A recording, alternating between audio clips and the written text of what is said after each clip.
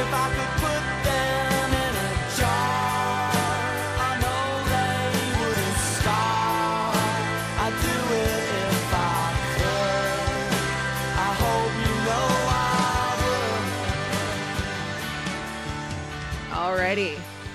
Hello, and welcome to My So-Pod Life, the podcast where we lovingly examine the novelized teenage drama that is My So-Called Life Goes On. We're your hosts, Kate. And Shannon. Holy moly, everyone, we're back, and we got the book! We got the book! I cannot wait to dive into this. Also, some site business up top. You may have noticed that the other voice that you're hearing is not Selena's. I know. Unfortunately, Selena had some scheduling changes that made recording the podcast kind of tricky, which is why there was such a long break between last season and this season of the show. We were trying to figure out some logistics and we couldn't make it work. So, hey, Selena, we miss you. Hey. Fortunately, however, my dear friend Shannon stepped in so that we could make the book portion of My So-Pod Life happen. So everyone, meet Shannon. Hey, happy to be here. Shannon has actually listened to every episode of My So-Pod Life twice through. Is that correct? That is right. Okay. Because I sent her all the episodes before we put them out, and then she listened to them with all the other listeners in real time. So yeah, she has a good history with the podcast. Shannon, also, what's your history with the actual My So-Called Life show? So I didn't watch it in actual real time when it aired, but I jumped on not too long after when they were airing the reruns on MTV. Yes, same. I was in college and it was like my go-to show between classes. I'd head back to the dorm and it was like always on for some reason. Yeah.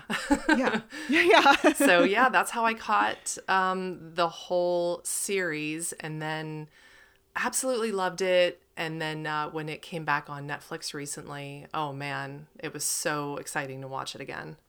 Yeah, I know. Rewatching it as an adult, I was just kind of like, oh, I hope it still is good. And I was like, I think I like it more now because now I also have like the 90s nostalgia factor and seeing it, you know, it was nice to watch it when you're young because then you can relate to them and be like, oh my gosh, I'm just like Angela. And then now to rewatch it as an adult, you see it through different eyes, but you appreciate it more and you can appreciate like the writing and the, you know, the acting and all the fashion choices, the costuming, everything. Yeah. So.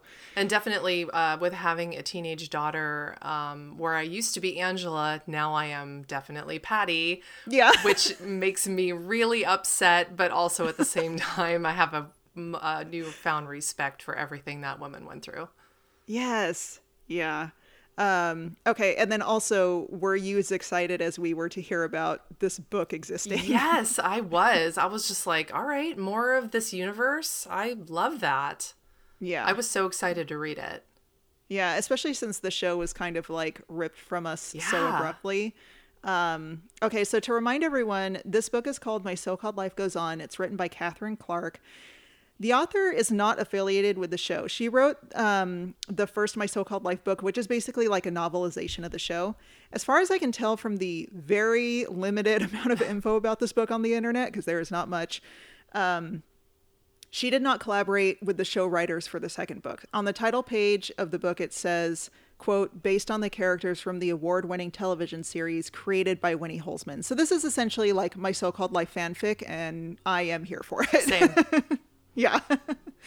Okay, so once again, I want to thank the listeners, specifically Linda and Celeste, who jumped into action and immediately offered their copies of this outrageously expensive book so that these episodes of the podcast could be made. Selena and I looked for this book everywhere. I was looking at thrift stores. I was on eBay. Anytime I went to a used bookstore, I was trying to find it, and we could not find it for less than like $90. Wow.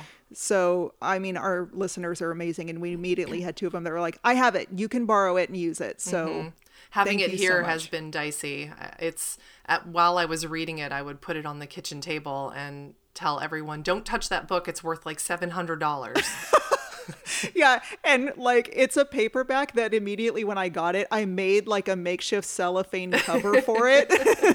And then I handed it off to Shannon and I was like, keep this cover on this book. Oh yeah, it was really helpful because it made me not feel so like fragile about it. Precious. Yeah. Yeah. Like it's like the Shroud of Turin that you're like and awful because it's like I mean, spoiler, it's not, I don't want to say it's not a great book, but it's not, you know, like a first edition, you know, like classic novel. It's not like, you know, like the first print of Little Women or something that you're like, oh my gosh. It's whatever, but it's expensive for some reason. Yeah. Okay, so also just to be clear on the format for this season, we're not going to just be reading the book straight through like an audiobook because for one, we don't have permission to do that. And for two, I think that would be boring. So we'll read excerpts from the book, but we'll mostly just kind of summarize and give you commentary. And then each episode this season will cover 2 chapters of the book because they're short and we didn't want to do like unsatisfying 15 to 20 minute episodes. We figured we'd give you 2 chapters each week. So, without further ado, let's get into this masterpiece. Chapter 1. Okay, the chapter starts with what I assume would be an Angela voiceover if this was the show. And since we don't have audio clips, I'm going to try to do my best Angela for this excerpt. Okay. Sometimes a person's restaurant order says everything about them, without them even realizing it. Like me. I always think this is the last order I'm ever going to place. Like a prisoner, getting her last meal before being executed. So it takes me forever because I want it to be perfect. Nice. End quote. All right, so we find out that since the show ended, Graham and Hallie Lowenthal, remember her, did indeed open their restaurant, and Angela is waitressing there for the summer. When we join Angela, she's in the middle of taking an order for a customer who's asking if the shrimp Alfredo is low fat. Angela explains that it is not because Alfredo is, I'm pretty sure, never low fat unless it's awful. Like, I can't even imagine what low fat Alfredo watery would be. Mess. Yeah.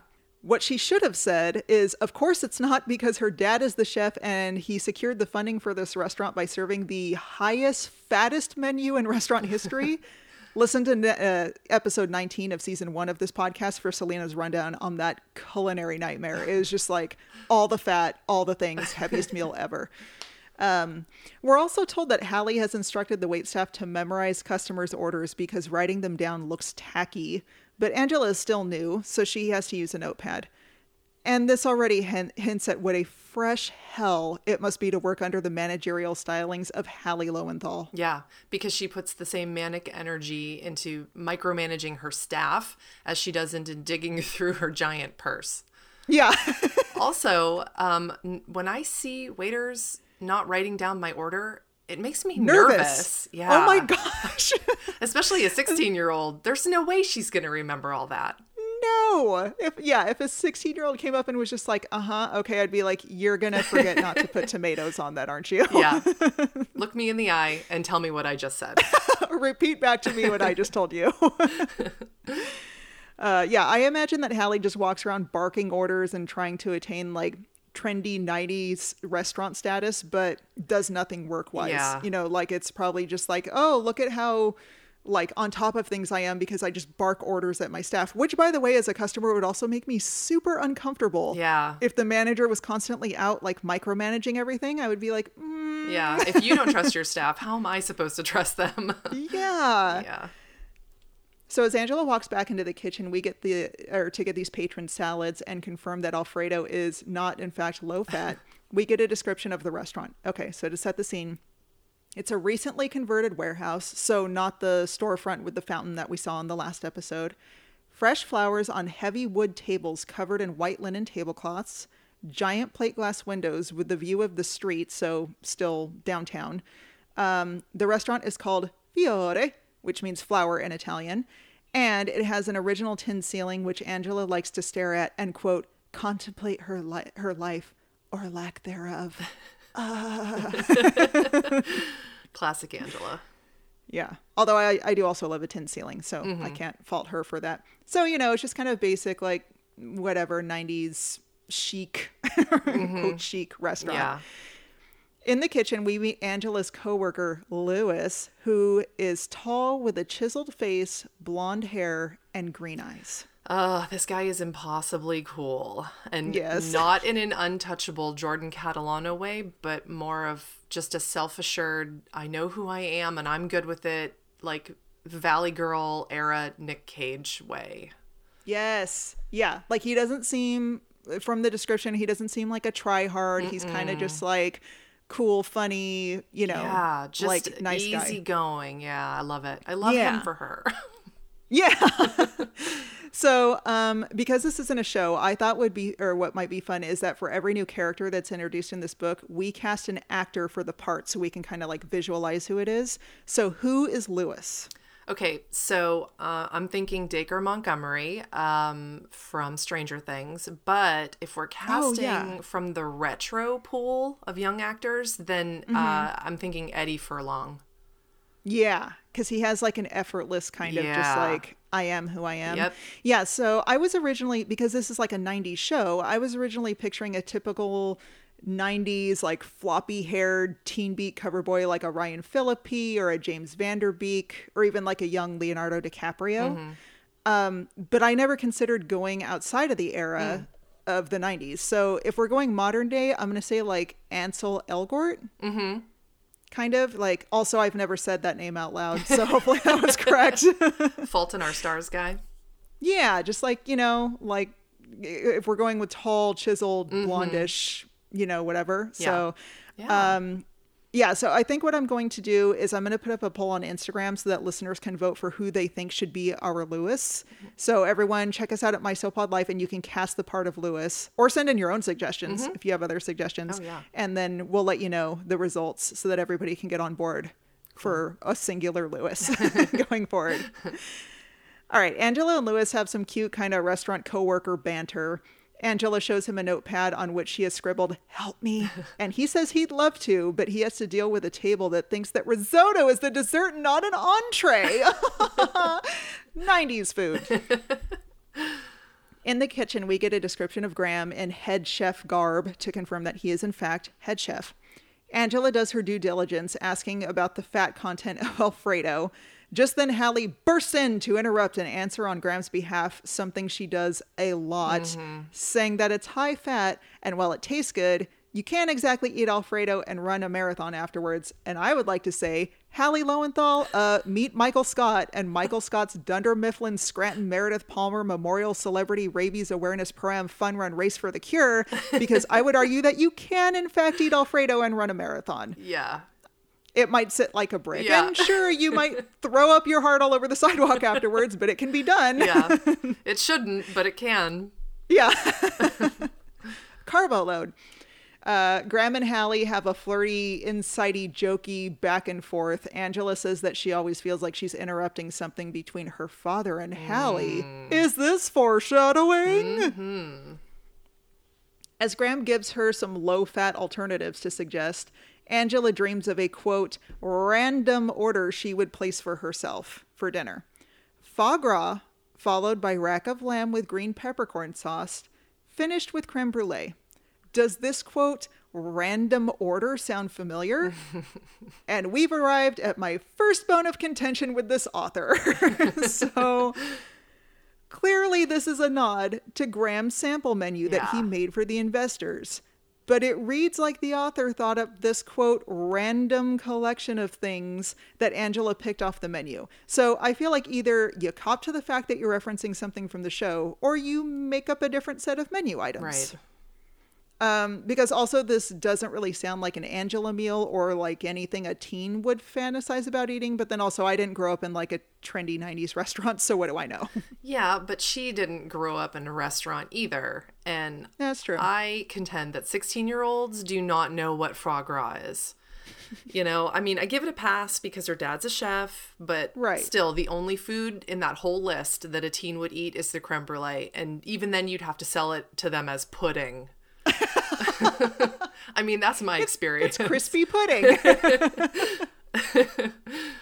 Yeah. I mean, we've seen Graham's sort of like experimental meals with the, you know, cilantro, chicken, dried tomato situation. So we know she's grown up around kind of like higher level food, but I just can't imagine that she would be like, if I could pick anything to eat right now, this is what I would eat. And then, like I said, the things that she randomly dreams up is the basically exact menu that Graham prepared for investors. It's like, Yeah, because it's investor food. It's not teen food. Green peppercorn sauce? I don't know. I know. And so does he only make like that menu plus Alfredo? Is that it? Is that the whole menu? That's all they get why at she home. Can only choose? Yeah, they get cilantro, that menu, and cold spaghetti. That's it.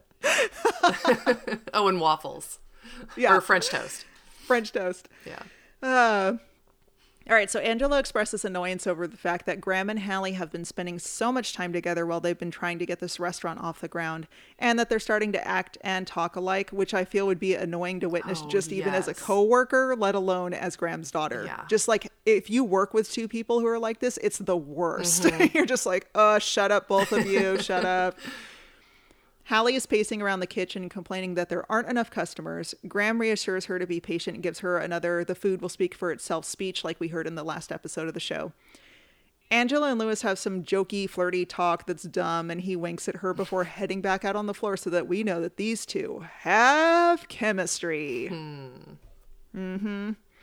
All right, so now we leave the restaurant and find ourselves inside a drive-through photo hut, a.k.a. the summer job of Brian Krakow. Okay. I'd never seen or heard of these photo huts until this book.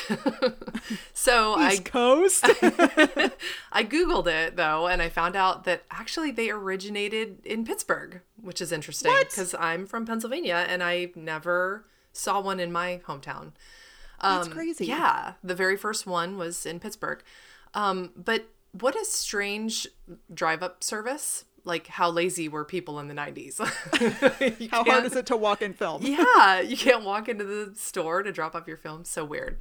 But also, I think the worst part is the description of the fumes from the car exhaust seeping into the tiny booth. Oh my gosh.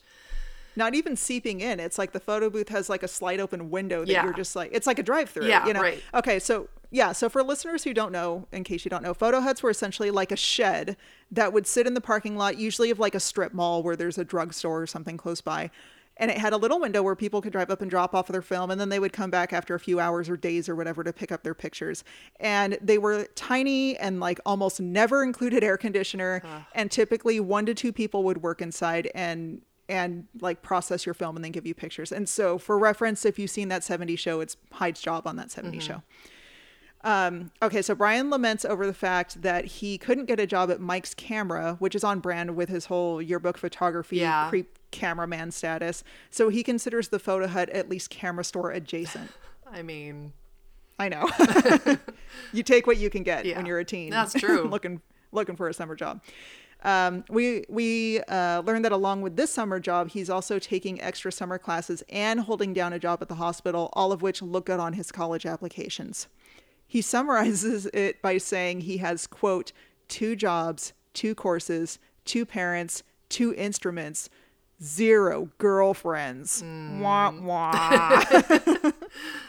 But he also says that at least that means that he doesn't spend all his time, quote, making out with significant others. Thanks, Dad. Could you describe this less sexily? Yeah, he could actually insert the male pal reference here. He relays that the night before he'd been reading in bed when he heard Jordan Catalano's car pull up out front in front of Angela's house across the street and saw... quote, 2 shadows inside become 1 shadow. Ugh. Hey, so creepy. Seriously. Oh my gosh. Can you imagine like a teenage boy being like, I saw 2 shadows become 1 shadow? Like he's a black-eyed child who like doesn't know how human people speak. Last night I saw 2 shadows become 1 shadow. Oh my gosh. I'm saging you immediately. Oh my goodness. So the next morning, when his mom said that he didn't look like he got much sleep, he inwardly comments, "Nobody cares what I look like." After he makes a lame joke about work and his parents laugh, he ho-hums, quote, "I'm so glad I can amuse my parents. I should be able to make someone laugh at my pathetic life," unquote. So Brian's a good time. Yeah. And so he's working at the photo hut as a form of self-flagellation. Now I get it. Just punishment, you know? And also not for the first time, because I remember this from the series, but I'm getting an uncomfortable feeling that Brian's parents hold a lot of blame for his constant self-loathing. Well, yeah, he lives in a house where he's constantly Yep. he's analyzed. I was going to say, like, keep living in denial, Bernice. It's just, how could any teenager function normally when, when you're a teenager, like, you don't want your parents' eyes on you. Right. Like, you don't want to be seen. You don't want them to talk to you. They try to hug you and you're like, Yeah. So, like, having your parents just be helicopter parents to the nth degree and constantly analyzing everything you say and everything you do, it's just like, no wonder. Yeah. It would really make you just become horribly introspective. And when that happens, I think at that young age, it's not a pretty sight. Yeah. Because, so maybe that's where we're getting a lot of this internal monologue. No one cares about me. Yeah. When Brian snaps back into the present in the photo hut, we learn that his coworker Samantha has, quote, short platinum blonde hair with random streaks of red and orange and more tattoos than Brian has freckles. All right. So new character. Who are we casting as this 90s manic pixie dream role Samantha? Okay. I was thinking obviously a Drew Barrymore type of character. Right. From that time period. Also, I was thinking Fairuza Balk. But if we're going with current contenders, then the Bridget Lundy Payne, Casey from Atypical, I think would be the perfect. Yes. Yeah, Samantha. Yeah, she has like a good kind of like a bad girl attitude, but you don't hate her. Right. Yeah. Like she's just kind of like care. tough. Yeah. Yeah. Yeah. Yeah, I like all those definitely. I was picturing, if we're going time appropriate, like a Mina Savari or Gia from Full House, whose real name I think is Marla Sokoloff. I feel like Gia never got enough play in this. No, I was just going to say Gia. I totally forgot about her. Yeah, wow. I like her a lot. And if we're going modern day, then I would love to see Kiernan Shipka, who is Sally in Mad Men or The Chilling Adventures of Sabrina, because I think she could pull that off. Yeah. So again, I will put all those on Instagram. Everybody can vote for who should be Samantha.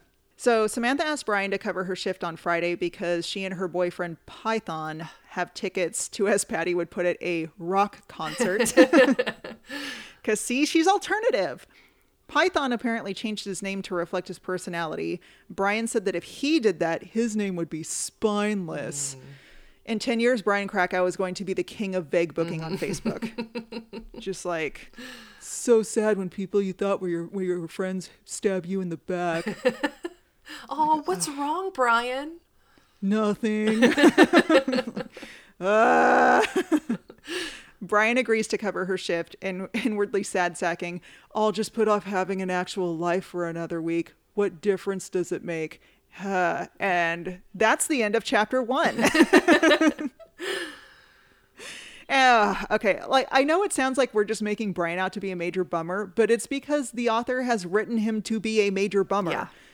And it's interesting that she's chosen to paint Brian with this brush. I think maybe she's trying to really establish his loneliness as a result of what we last saw, which was the whole Brian watching Angela return to Jordan incident after the infamous letter that he wrote. Yeah. So maybe she's just really trying to hammer home like he's alone and he feels sad and his self-esteem has been hammered. Yeah. And it's almost like he hates himself that he can't be Jordan in the way of like facing Angela and saying, I wrote you that letter. I'm in love with you. I would never treat you like that, but he can't do it. And I think that really makes him hate himself. Yeah. So yeah, it's just a lot of self-talk about being lonely and nobody likes me and blah, blah, blah. Yeah. So the other thing I was thinking about is Brian isn't the only one that we're going to see that undergoes this a little bit of a personality shift in the book. And I was just thinking about maybe more so than the author not knowing her characters. I'm wondering if it has anything to do with that the book is set during the summer vacation. So we get a kind of a different take on the characters' personalities now that we're like off school property. yeah. And they're not around the same people. And Yeah, that's true, because we're getting introduced to new characters, and they're also not like together. Right. Like we're not seeing all of them interact with each other. Right. So we're seeing them in these different environments of like the restaurant and the photo hut and like the other environments that we're going to see. So yeah, that could come into play, but I think we'll have to track sort of, that development as we go on. Yeah. All right. Okay, so let's go straight into chapter 2. Chapter 2 opens on Jordan Catalano picking Angela up after her shift at the restaurant. Jordan's outfit is described as, quote, a navy t-shirt, dark blue jeans, and black boots, unquote. And Angela asks him how he can wear clothes like that in the summer and not get hot, which I find weird because that's like basically my everyday outfit in the summer. Yeah, seriously. Okay, now Shannon, I am a native Californian, but the story takes place in Pennsylvania. So as our resident Pennsylvania expert, would this outfit fly in a PA summer? Yes and no. Yes, because when you're from Pennsylvania, you don't get a lot of sun, so you stay pale. So there's really no like, you don't want to wear shorts, you don't want to wear tank tops. You never really have like that summer body that you Californians have all year round. Right. But also no, because it is ungodly humid in most parts of Pennsylvania all summer long. And when it's not like 100% humidity, it's just like just the most terrible heat wave. So, I don't know. I buy it that Jordan is wearing this outfit. I would wear that in Pennsylvania in summer. I have worn it. Really? I've had boyfriends that have worn it. So I buy it. Okay. Accurate. But yeah, and this also harkens back to the episode where we talked about how Jordan balked at gym class norms and played basketball in jeans. Yes. So if he's not going to change into shorts for gym, he's not going to do it for Angela or Pennsylvania summers. No. So yeah. And then Angela has the gall to ask Jordan why he can't just wear shorts. Okay. It's probably just me, but I would much rather see men in pants than shorts. I don't know why she wants to see Jordan in shorts. That's the whole mystique goes out the window.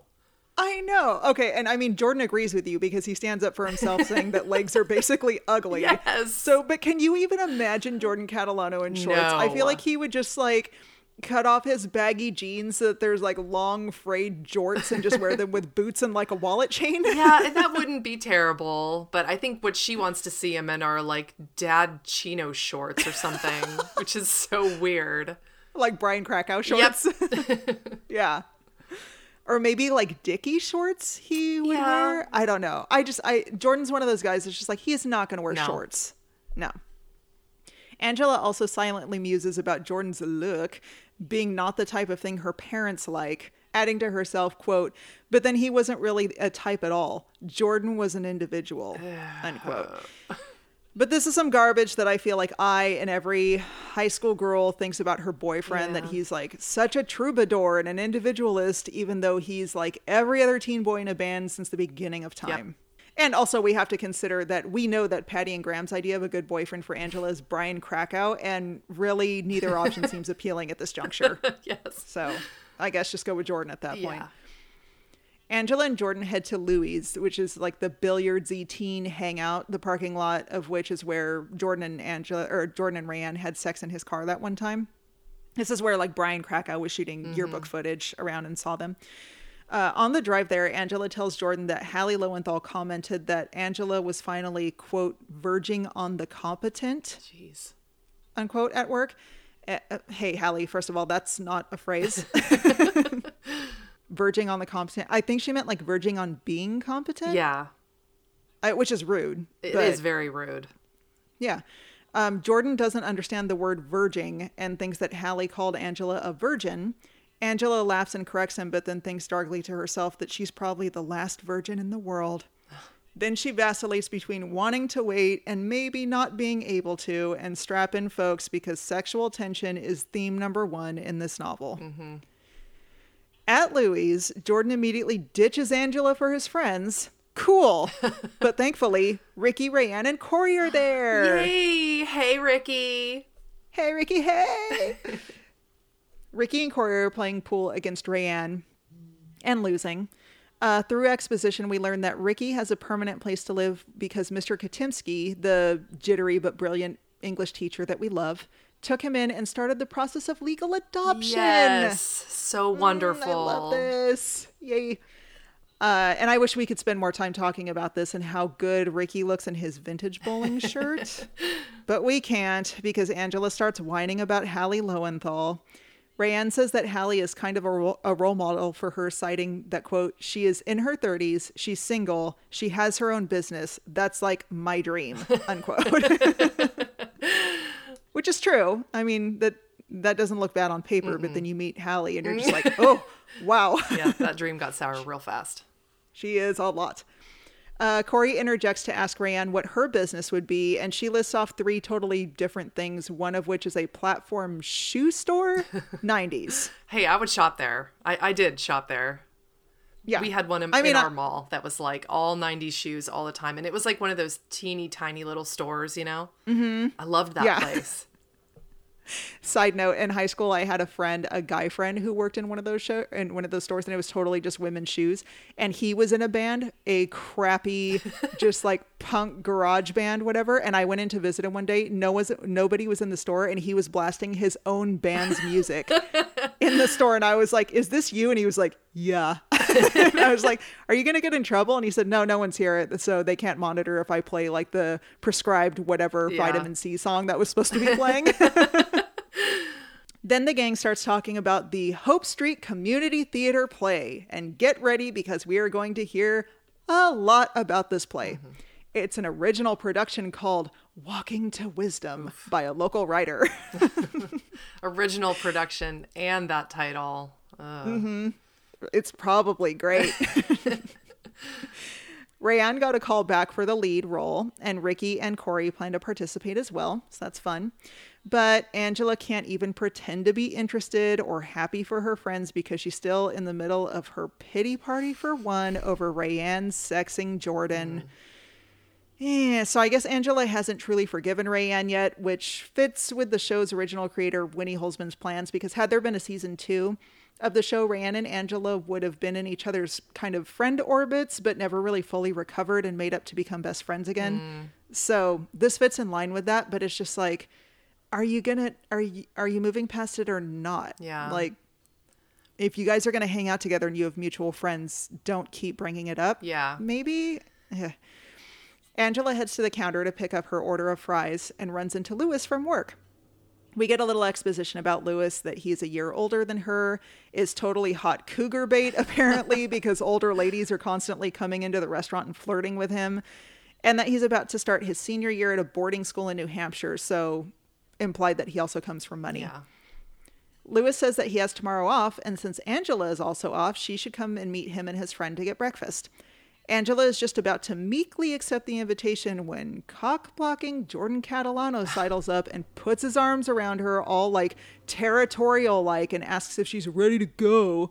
So this is so high school and brings back a flood of memories for me of just the boys who like don't really want to be with you until they notice that somebody else notices you and is sniffing around you. Yeah. And the way that Jordan walks up and ape drapes all over her like, this is mine. Yeah. It's the worst. It really does bring back some of those memories that you wish that if you could go back being yourself now and just fix all of that. Right. Yeah. And have the wherewithal to be like, oh, okay. So when we came in, you dished me for your friends. But as soon as I'm talking to my friend, it's like, oh, you ready to go? Yeah. Get away from me and my French fries. Yeah. Angela introduces the boys, and Lewis shades Jordan by seeming incredulous about Jordan being in high school with Angela. And I don't know if this is maybe because Lewis thought that Jordan was already out of high school since he's like 20 years old because he was left back twice. So maybe he was like, oh, you're in high school? Jordan presses Angela to leave and then takes her fries as they walk out to the car. Then they sit in the car and feed each other French fries with ketchup, and then Captain Funtime tells Angela not to get any ketchup on my valuable car seats. Like, this guy. Imagine, I know, okay, just imagine all the gross things that dirtbag Jordan has done in these, quote, valuable seats. Like, we know he has had sex in this car and smoked and probably drank, and I'm sure all his gross friends have been in there. And if I was Angela, I would be like, Are you serious? You're literally the filthiest person I know. Yeah. And you're telling me to be careful on your valuable car seats. Like everybody, you know that they all pile in there after band practice, all sweaty and disgusting. Yes. And now he's worried that she's going to get ketchup on his seats, which are probably vinyl and can be wiped down easily. Yeah, and it's ketchup, but he has to be like, hey, be careful. Yeah. He just doesn't miss an opportunity to just shut her down. But then Jordan offers to let Angela drive his car. Okay. Which brings up the memory of him teaching her to drive, which then leads to the memory of them trying to have sex in that nasty F-shack abandoned house. Remember that? Yes. Ugh. Which then leads to Angela saying, quote, you know how we broke up after that because I wouldn't sleep with you, unquote. And then they try to have a, quote, discussion about having sex, which ultimately leads nowhere. And I think it's crazy that either they've never talked about that breakup since it happened, or he never apologized for it, which I'm sure he didn't. Oh, for sure, no. And it's actually pretty on point for both of their personalities that they wouldn't have ever reviewed the reason for their breakup. Jordan would have avoided it at all costs because he's an emotional baby. And Angela would have been too nervous that she would scare him away by trying to bring it up, you know? Right, like don't rock the boat. Yeah, it would have been like trying to lure a stray dog into your car. It's okay. Nobody's going to talk about anything scary. Let's go for a ride. Want to go for a ride? Yeah, okay. You're right. I think it was probably just like she feels lucky to even be with him again. So it's just like, let's just not bring that up and let's just not. But that's that's a huge thing in a relationship to be like, remember when you broke up with me because I wouldn't screw you? Yeah. And like now we're just back together and we're just acting like you didn't say that I'm abnormal because I didn't want to have sex with you. Oh my gosh. I know, but it tracks, like I said, because he's like a baby about anything. He doesn't want to talk about any of that kind of stuff. And she's, like you said, just happy to be here, man. So. Yeah. All right. And that's the end of chapter 2. Okay. Now, so obviously because this isn't a visual medium, we have no It Hurts to Look at You segment where we review fashion choices. But we still wanted some sort of challenge for the end of the episodes of this show. And while we were making notes for the show, Shannon and I realized that in comparison to the actual like TV show, this book is really easy to drag to hell. So to avoid the show being 100% snark and negativity, and it's just like bagging on this book constantly. And because we're interested to see how challenging this gets, we're going to name one thing at the end of each episode that we actually liked about the 2 chapters that we covered. So, introducing our new segment, I Meant Every Word. Oh, I meant every word. I mean, the person who wrote it meant every word. All right, Shannon, what did you like from this week? Wow. Well, I think it's a landslide that my favorite thing is that we find out that Mr. Katimsky adopted Ricky. Yes. I love that. It's exactly where I wanted his story to go. So big ups to the author on that. I agree. I think that was like a good, like, thank you for giving us that. And right up front, like, hey, I know that you're concerned about Ricky. I'm concerned about Ricky. He's fine. Here's what's happening. Yeah, I do like that. That was my first choice, but I will say, this is a stupid detail, but I do like the thing of Jordan not wearing shorts because it is so indicative of him. And it's just like, as we're trying to, flesh out these characters and everything, it's just, we all know that guy. Like, it's such a specific detail of that specific type of guy that we all knew in high school, that no matter how hot it is, he's not wearing shorts. And the fact that Angela is like, dummy, it's so hot, why can't you wear shorts? And he's just like, no, legs are ugly. Yeah, wonderfully Jordan. I'm going to say that's my favorite detail from this week. All right, everyone. Come back next week. We're going to get an update on what Sharon's Hooters have been up to this summer. And we're going to find out what happens when Angela and Jordan go for some sexy lake swimming. Ooh la la. Ooh. Talk to you next week. Bye. Join us each week for a new episode of My SoPod Life Goes On. Follow us on Instagram at My SoPod Life to check out visuals and trivia from the show. You can also get in touch with us at mysopodlife@gmail.com. And please subscribe, rate, and review us on iTunes or wherever you get your podcastery. Talk to you next week.